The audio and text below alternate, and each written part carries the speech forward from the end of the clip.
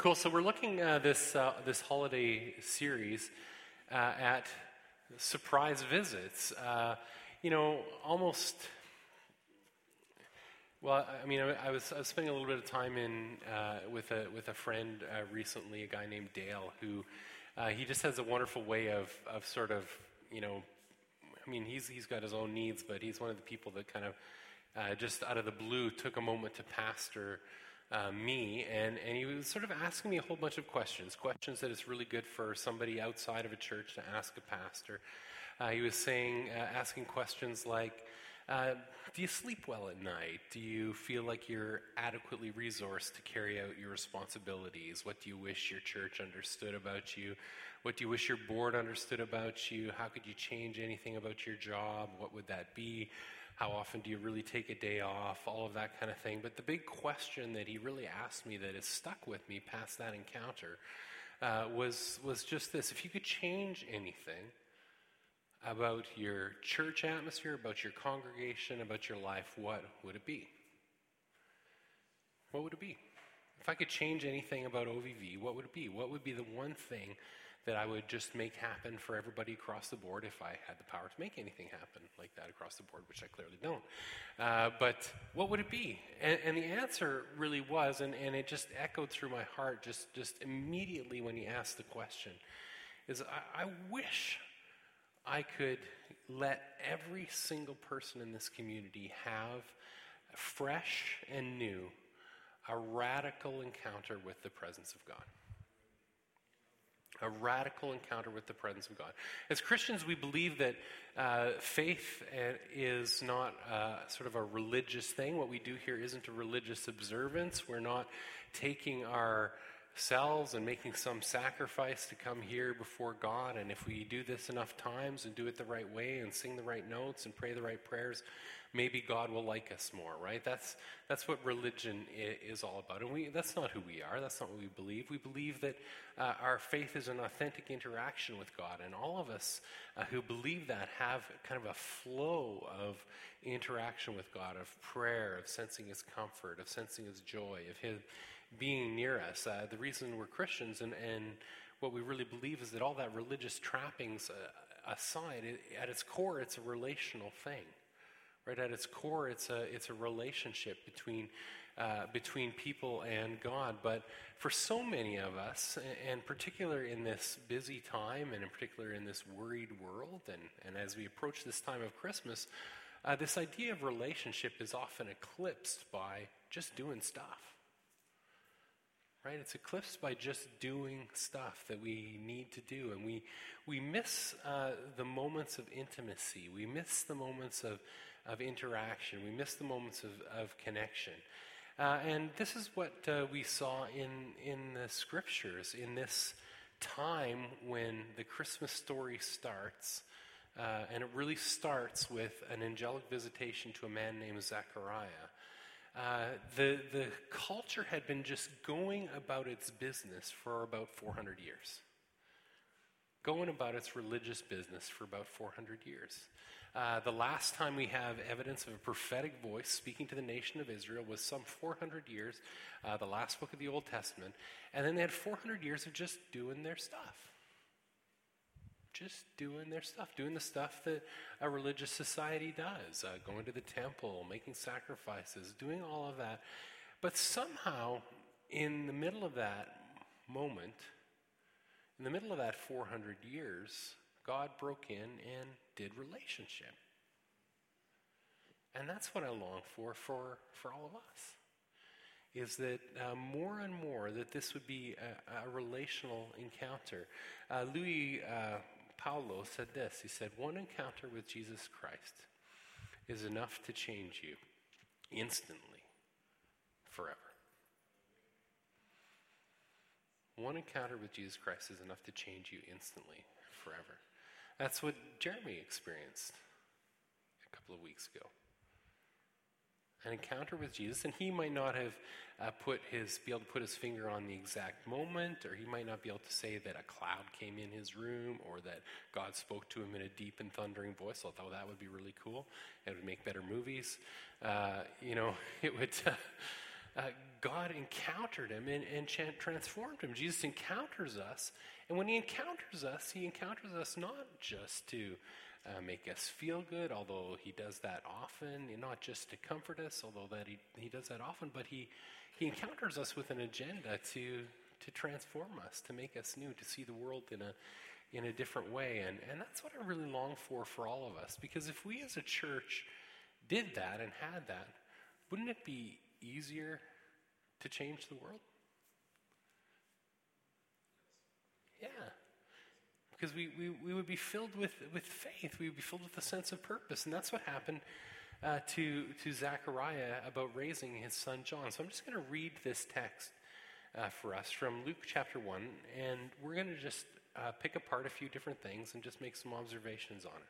We're just going to dig into the scriptures here together this morning. In the time of Herod, king of Judea, there was a priest named Zechariah, who belonged to the priestly division of Abijah. His wife Elizabeth was also a descendant of Aaron. Both of them were righteous in the sight of God, observing all the Lord's commands and decrees blamelessly. But they were childless, because Elizabeth was not able to conceive, and they were both very old. The scripture puts a nice, delicate touch on that. Other versions say they were well advanced in years, which sounds much better, but this version just says they were very old. They were really old.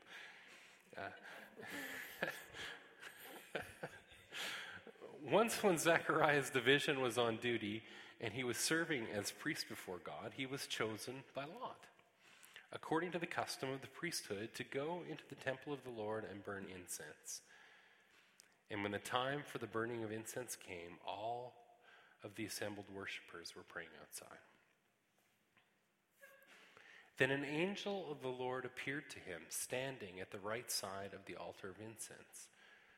When Zechariah saw him, he was startled and gripped with fear. But the angel said to him, "Do not be afraid, Zechariah. Your prayer has been heard. Your wife Elizabeth will bear you a son, and you are to call him John. He will be a joy and a delight to you, and many will rejoice because of his birth, for he will be great in the sight of the Lord. And he will drink no wine or liquor, and he will be filled with the Holy Spirit while yet in his mother's womb, and he will turn many of the sons of Israel back to the Lord their God. It is he who will go as a forerunner before him, in the spirit and power of Elijah, to turn the hearts of the fathers back to the children, and the disobedient to the attitude of the righteous, so as to make ready a people prepared for the Lord." Zechariah asked the angel, "How can I be sure of this? I am an old man." He's called an old man. At least he's calling himself an old man. "And my wife is well along in years." The angel said to him, "I am Gabriel. I stand in the presence of God, and I have been sent to speak to you and to tell you this good news. And now you'll be silent and not be able to speak until the day this happens, because you did not believe my words, which will come true at their appointed time." Meanwhile, the people were waiting for Zechariah and wondering why he stayed so long in the temple. When he came out, he could not speak to them. They realized he'd seen a vision in the temple, for he kept making signs to them, but remained unable to speak. And when his time of service was completed, he returned home. After this, his wife Elizabeth became pregnant, and for 5 months remained in seclusion. "The Lord has done this for me," she said. "In these days he has shown his favor and taken away my disgrace among the people." And that's the story. It's a longer text than we might normally read in one sitting. But I think in telling of the whole story, there's some really beautiful things that we can sort of tease out of it. And remembering that this encounter comes after 400 years of silence and 400 years of just religious observance, of just religious people going about their day, going about their year to year to year to year. It says this, it says in verse 6, "Both of them were righteous in the sight of God, observing all the Lord's commands and decrees blamelessly, but they were childless because Elizabeth was not able to conceive, and they were both very old." In that culture, that would have been a very confusing thing. In a religious culture in that time, and again, that's not who we're trying to be as people, the idea that someone could be righteous and observing all of the Lord's commands blamelessly and still not be blessed with a child would be a disconnect. It would be discordant. Somebody who is righteous and somebody who is observing the commands of the Lord in a religious culture, if you're doing it all right, if you're putting all of the right, monies in the gumball machine, then the gumball comes out, right? Right? Is that how it works? But we know life doesn't necessarily work like that, right? But they were, for some reason, and for some reason unknown to them, they believed they were disqualified. One, they were very old. So they've been trying to do this, have a family thing for a long time. And two, as people who are old, I'm counseling people to have families when they're young and when they actually like staying up late.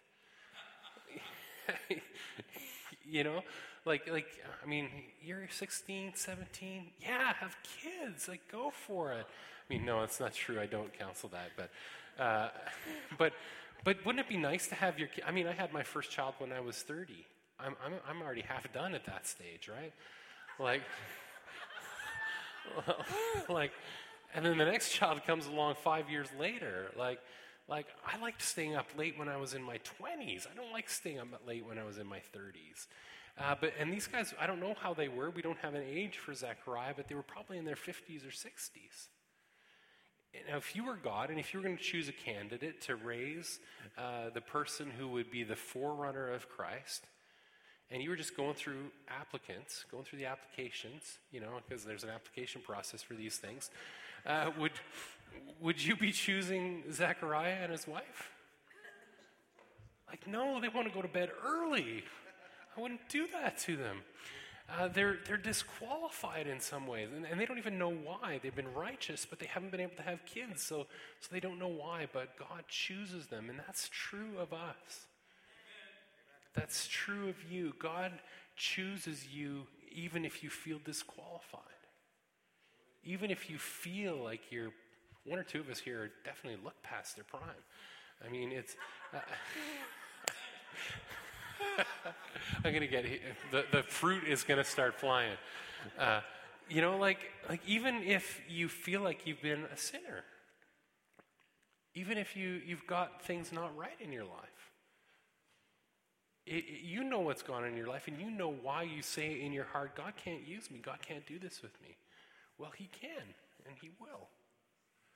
God uses the disqualified. And to go on, just to tell a little bit of the story, a little bit more further down the line, verse 25 says this was the last verse we read. This is the way the Lord has dealt with me. This is Elizabeth talking. In the days when he looked with favor upon me to take my disgrace from among men. Of course, disgrace in that culture, and we don't live like that now, but God took this woman who was looked down on by every man in her society, and he picked her up, and he lifted her up. He lifted her up. And not only did she give birth in her later age, but she gave birth to a very important person. He takes the humble and he lifts them up. And you are the humble, and he wants to lift you up and use you. All of the reasons why you think you're too small, why you think you're not important enough, why you think you've been disqualified, they're not reasons why God would not speak to you and encounter you. He loves you. He wants to encounter you. Once when Zechariah's division was on duty and he was serving as a priest before God, he was chosen by Lot, according to the custom of the priesthood, to go into the temple of the Lord and burn incense. And when the time for the burning of incense came, all the assembled worshipers were praying outside. Having an encounter with God is not something we can control. Look at this scenario here. He was on duty. He was behaving in a dutiful way, doing the thing that he needed to do. Very often we're called to that. We're called to just following, being dutiful, just doing the thing God calls us to do on a daily basis. He was chosen by Lot. So pick a card, short straw, roll the dice. I mean, we know God's in control, right? But he was chosen by Lot.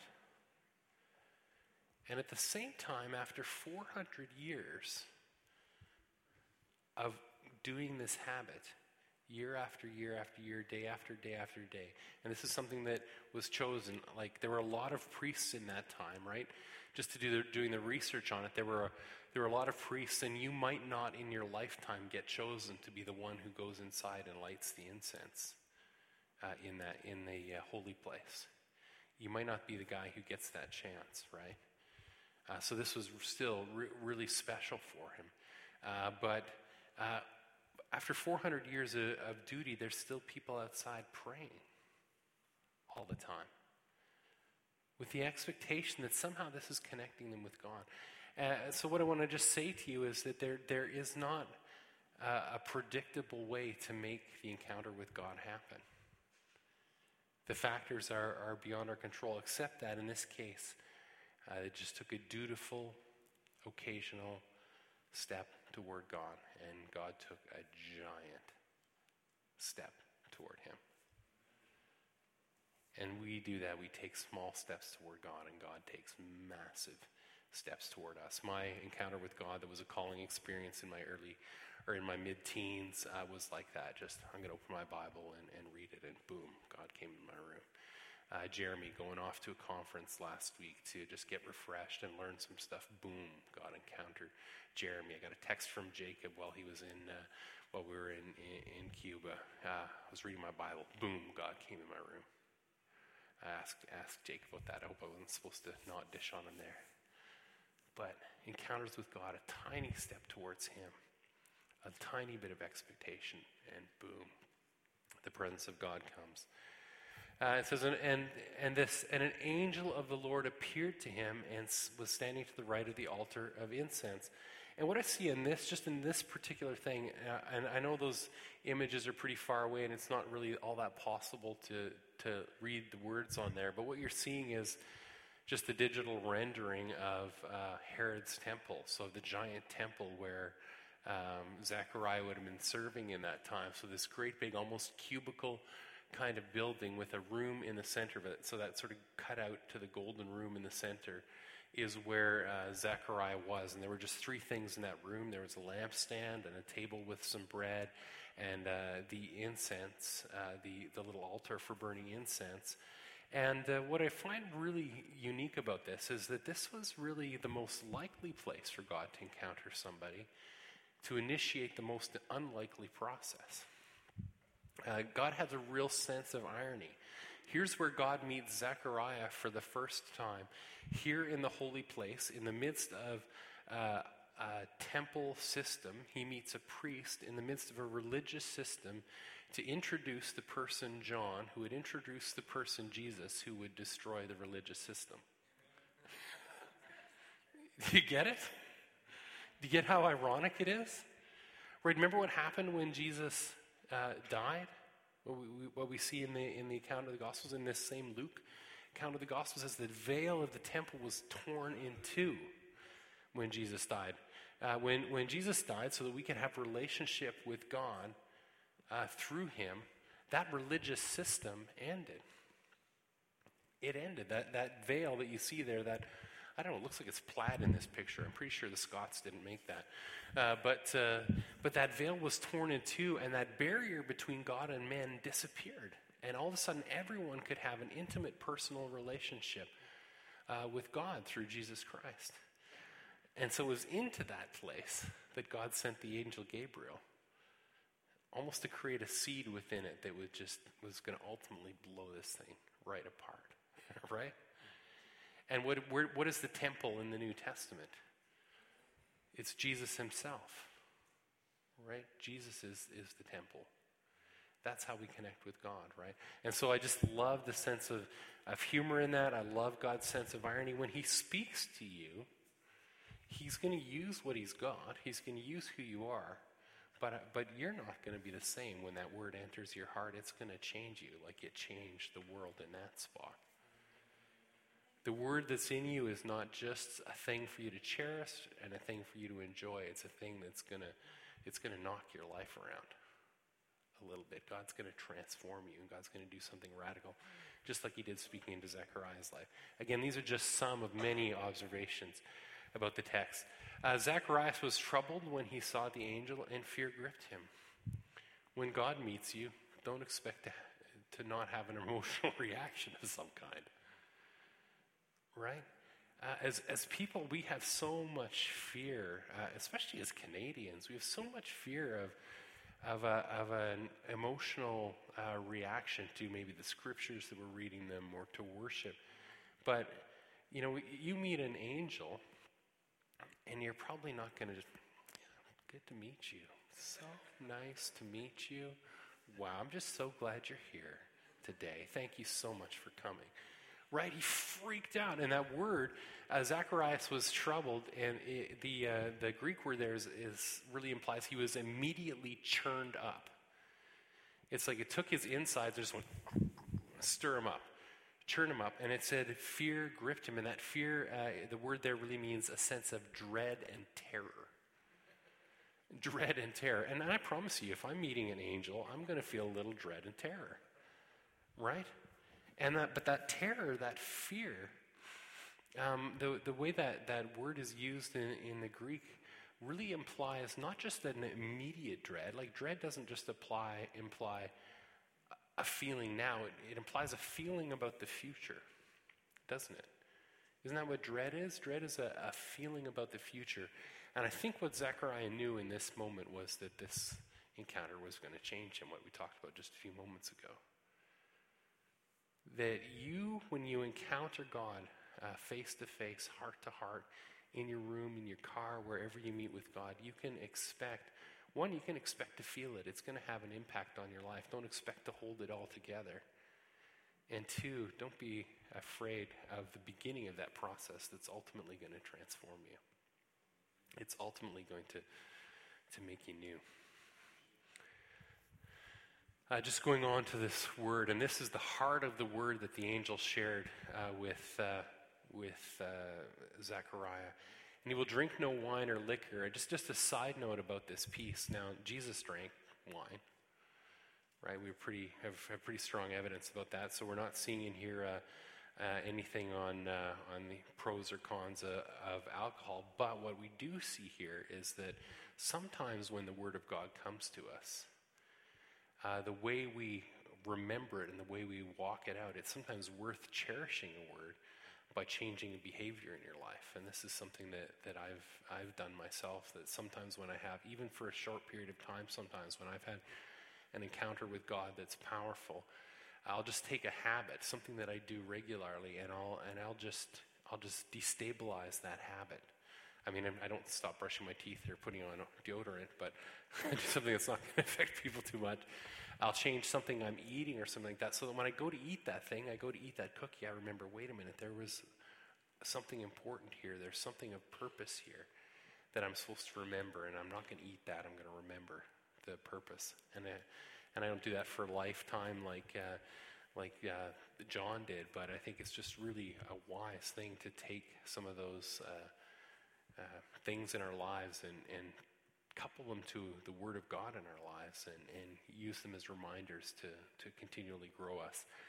It says, and he will be filled with the Holy Spirit while yet in his mother's womb. And we saw this a little bit later. We're going to talk about this in a week or so when we talk about Mary encountering John, and John, the baby, leaping in Mary's belly for joy when she encounters when Elizabeth encounters Mary, who's carrying Jesus at the same time. It's like they have a party through the womb. It's kind of, I don't know how that works. And he will turn the sons of Israel back to the Lord their God, and is getting into this deep purpose of this word. It is he who will go as a forerunner before him in the spirit and power of Elijah, to turn the hearts of the fathers back to the children, and the disobedient to the attitude of the righteous, so as to make ready a people prepared for the Lord. This word for Zechariah, as powerful and as wonderful it was for he and Elizabeth to all of a sudden be thinking about having a child and to be having a son and all of that, this word that came for him was obviously bigger than him. It spoke to God's purpose for a nation. It spoke to God's purpose for a community. And it's a whole sermon to just unpack this word itself, and I'm just not going to do that this time. But there's big stuff there. Zechariah asked the angel, "How can I be sure of this? I am an old man, and my wife is well along in years." And thankfully, the translators gave us a little mercy here. And my wife is really, really old. That's the one place where he doesn't say that when he's talking about his wife, because he has some sort of wisdom there, I think. So he softens his language a little bit when he's talking about his wife. That's pretty smart. He knows his wife's going to read the Bible later, I guess. He says this. He says, God has I'm saying this. God has ways of dealing with our doubt, though, doesn't he? Right? Like, okay, like painting the picture. You're in the holy place. You're at the altar of incense, and just standing to the right of it is the angel Gabriel. Right? I don't know what an angel looks like, but I'm pretty sure any descriptions we have in the scriptures, they're rather impressive persons. And he's like, "Are you sure? Are you sure? Like, I'm not sure. Like, do you think it could really happen?" So he felt fear and trembling when the angel came, but not so much, as he could have, right? There's something in him that felt safe in that space. And this is what I'm getting to here. There's something about this space of holiness, this space of being in God's presence, this space of being where God's speaking something powerful to you, that his personality wasn't completely overridden. That he was able to say to this angel, like, "How can we be sure? Are you kidding me?" He felt safe there, didn't he? To be able to express that doubt. Now, that doesn't mean that God didn't know how to deal with it. Right? God knew how to deal with that doubt. Just for the sake of time, I'm sort of skipping over that part, but God basically struck him dumb for a while. Like, Jeremy described this in his sermon last week, like a sense of being completely under the lordship of Jesus. That God was in control. That God was powerful. That God was able to deal with this. And I've had this experience before. I remember one time, and this is, I don't know, I think telling these stories is sometimes crazy. I don't know if I should even tell them, but I remember being, it was right in the renewal time. It would have been in the, I guess, mid-90s. And I was speaking at a church in Ottawa, and I was asked to pray for people. And sometimes when you pray for people, you can have a sense of the prophetic, a sense of God really speaking to you clearly so that you know what to pray, and you have words to share that are words going to really unpack people's lives. And man, that night it was hot. It was good. Like I was so good. I mean, I was so off. And that's how I came home talking to my wife. I came home like telling Anna about like how awesome I was. Like how dumb is that? Right? Like I was just so happy with how God had used me and so proud of myself. And Anna's already in bed. She's asleep. She doesn't care really all that much. Like she's like, "Yeah, I know. Yeah, you think you're a man of faith and power. I think you're a man of paste and flour." It's like, she knows who I am, right? But I'm telling her all about it. And literally in that moment, I felt God come in the room in this powerful way as I'm boasting. And it's like I could feel God's hand on the side of my head. And I'm lying on my side, I'm facing Anna. I could feel God's hand on the side of my head. And it's like I felt his hand slip through my skull and go to about here. I could not see out of this eye. I couldn't hear out of this ear. And I lie there, dumb and stunned, for about 20 minutes. Utterly humbled by the power of God.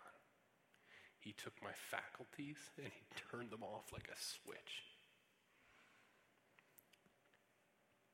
And then he spoke really clearly to me. He said, "I love you." And he lifted his hand. And I didn't boast so much after that. God knows how to deal with our doubt. He knows how to deal with our pride. He knows how to deal with our messes. And he will deal with them, and he'll walk forward on the journey with us. He walked with Zechariah. He ultimately healed him. He ultimately restored his voice and let him experience everything that he declared in that word, the joy and happiness of being used by God and by having this word flow through him, and by having the life of this son that he and his wife Elizabeth were privileged to serve and see raised up. And then just this last little piece, and this is verse 23. When the days of his priestly service were ended, he went back home. And in the end, you always have to go home from whatever encounter with God you've had and walk it out. And do the dishes, clean the sink, brush your teeth, put on your deodorant, and put your pants on one leg at a time. And this is what I want for us as a community, to be people who are really and truly people of the presence of God, who are really and truly people who encounter the relationship, the power of God, who know him, who know him in the day-to-day, but who are open to a space where he can come in and change absolutely everything about you with a word. He's God. We don't believe just in this, though we believe in this. He speaks to us through this, and he has spoken to us through this. And he wants to walk with us as friends, as our Lord, as our Savior. And that is joy. And that is hope. And that is peace. And that's what this Christmas season is all about. So my prayer for you this morning is surprise visits with an almighty, all-powerful, and very loving God. Let's stand together.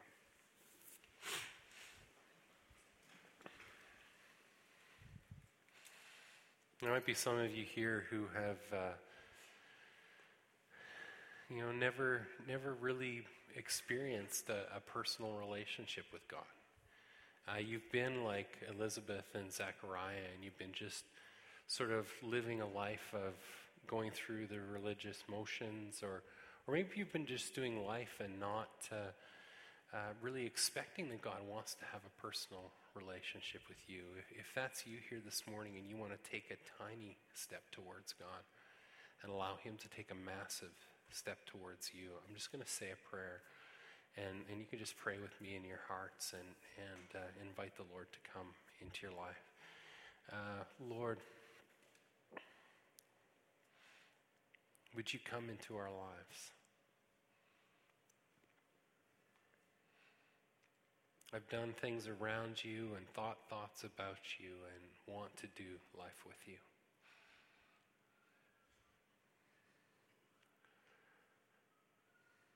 I acknowledge that I need you to save me. I acknowledge that I'm a sinner and that I have all kinds of things wrong.